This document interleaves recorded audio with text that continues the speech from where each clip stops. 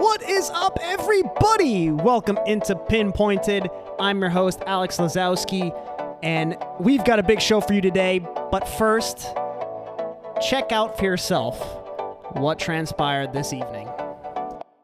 To keep England alive. And he doesn't! And Italy are champions of Europe! They do it in a shootout. They did it the hard way.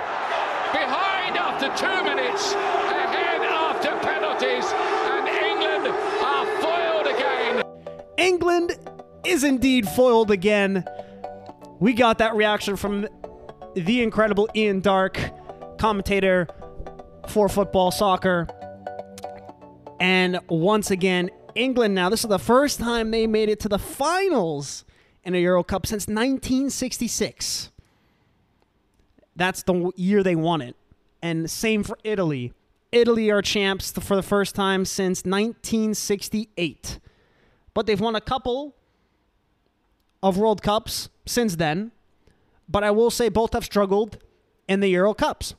And so now here is my reaction from today's incredible match. Italy has totally usurped themselves as now a top 3 team in the world. With their new coach, who has totally revived this team and their strategy, because 5 years ago, Italy couldn't even qualify for the World Cup. And so there was a lot of speculation of what's going on with Italy, because Italy should be qualifying for Worlds and Euro Cups every season, every 2-4 years. And so when they didn't, there was a lot of turmoil, and a lot of people didn't understand why. So they get this new coach, Roberto Mancini, and he instills an excellent tactic in the Italian attack and defense. They play a high press, total attack, relentless style of soccer. And throughout this match, you saw this, is Italy consistently pressed the England defenders whenever they had the ball in their own end, kind of foiled England's ability to, start pressure up the field through the midfield and into the attacking zones. And part of the reason why is Italy have a fantastic group of midfielders led by Insigne. And Insigne is a fantastic player, one of their best players on the team. He's only 5'10", but his ability to control the field in the middle is phenomenal. He can pass, he can shoot. He scored a couple of goals in this tournament. And so many players came through for Italy. And one of the big things that was interesting is England scored in the first 2 minutes of the game. So this was crazy because, again, England's in Wembley. Again, the split for fans is 50-50, but it's still a clear home field advantage. So when England scored, this place was going insane, as it should.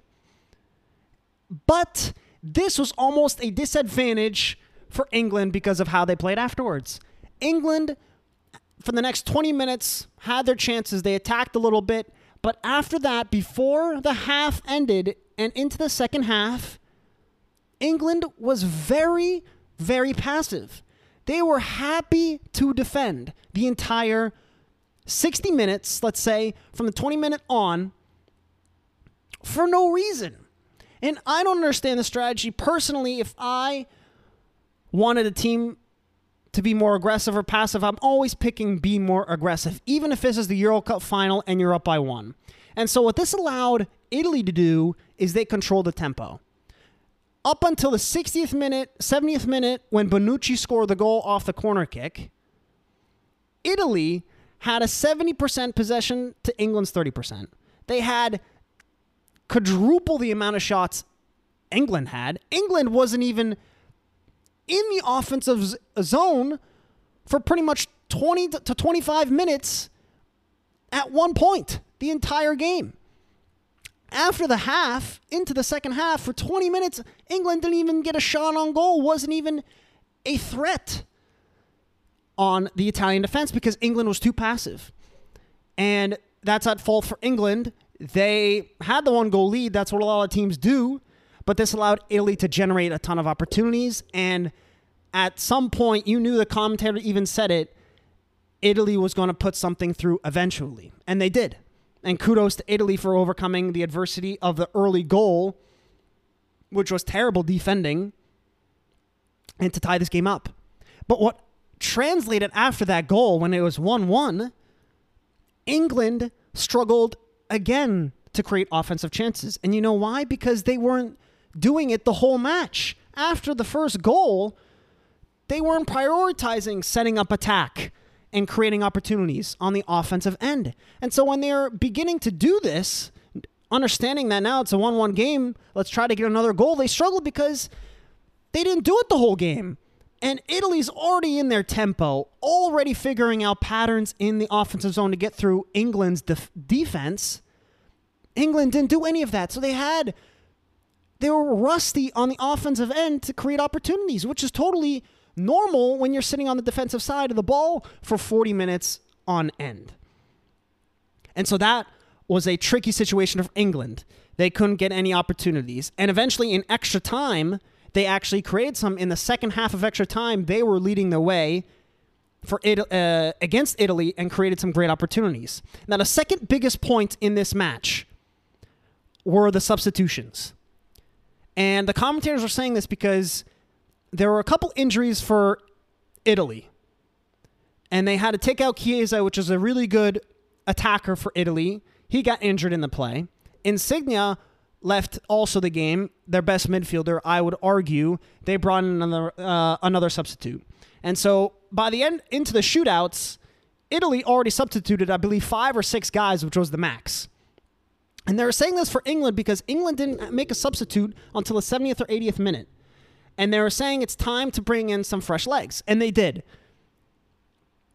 But the key thing is here, at the end of the second half of extra time, right before the 120th minute, the coach for England, Gareth Southgate, made the substitutions for Rashford, who's 23 years old, made the substitution for Sancho, who's 21, and for Saka, who's 19 years old. All three extremely young players, talented strikers, I will add. But this is a major final. This will haunt him because all three missed. Saka's first ever penalty was this one, and you most likely want a more experienced shooter taking it, even if it's not a striker like Shaw or even Sterling. But let's go through the shootout. Berardi goes first. He scores. Italy's up 1-0. Harry Kane scores as well. A good penalty after he missed against Denmark, but followed up with it. Here in the penalties, you couldn't do that. And so Kane makes up for his miss a couple days ago. And then for Italy, the second shot, Belotti misses. Pickford, which I'm going to talk about in a little bit, fantastic save. Italy gets the early advantage. Maguire scores on an unreal penalty in the top corner, which is very risky, and I don't even know why players attempt these kind of top corner shots. But kudos to Harry Maguire. Bonucci goes for Italy. He scores. It is 2-2. But again, England have the edge. And like I was saying, the 3 guys that entered into this game for the penalty kicks come back to haunt it for England. Because Rashford goes, hits the post, awful penalty. Italy then scores on the next one. Sancho is up next. Another dude that comes in, saved by Donnarumma. And Italy's now up 3-2. And you've got now, Italy puts up Jorginho, who won it against Spain and is known for his little hesitation right when he kicks the penalty to see where the goalie's going to jump. And this is for the win. Italy can win it right here. Listen what happened. Jorginho to win the European title for Italy. And Pickford saves! Can you believe it?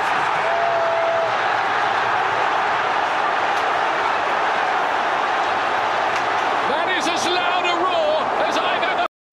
An unbelievable stop by Pickford, who kept England in this game with now 2 saves against Italy. Leveled it realistically for England now to tie it. But Saka goes in there and he also misses the penalty saved by Donnarumma. And the story of this game was those three players that were substituted in. They couldn't finish, but I want to also give credit to these goalkeepers. Donnarumma, young stud. He is an extremely tall and big man. I think he's 6'4", 6'5", only 22, 23 years old. He's now signed with PSG. He's an incredible goalkeeper. Once again, the Italians have another one after Buffon retired. But Pickford played another phenomenal match for England. They also have a goalkeeper for years to come. What a fantastic final. Those clips say it all. Italy, for sure, are going to be one of the favorites for the World Cup next year. Once again, thank you guys for listening. That is Pinpointed, where we're looking at all your favorite sports every week. Give you little updates. Check us out on Spotify and Apple Music, where this podcast will be posted. Thanks for listening. See you next time. Later.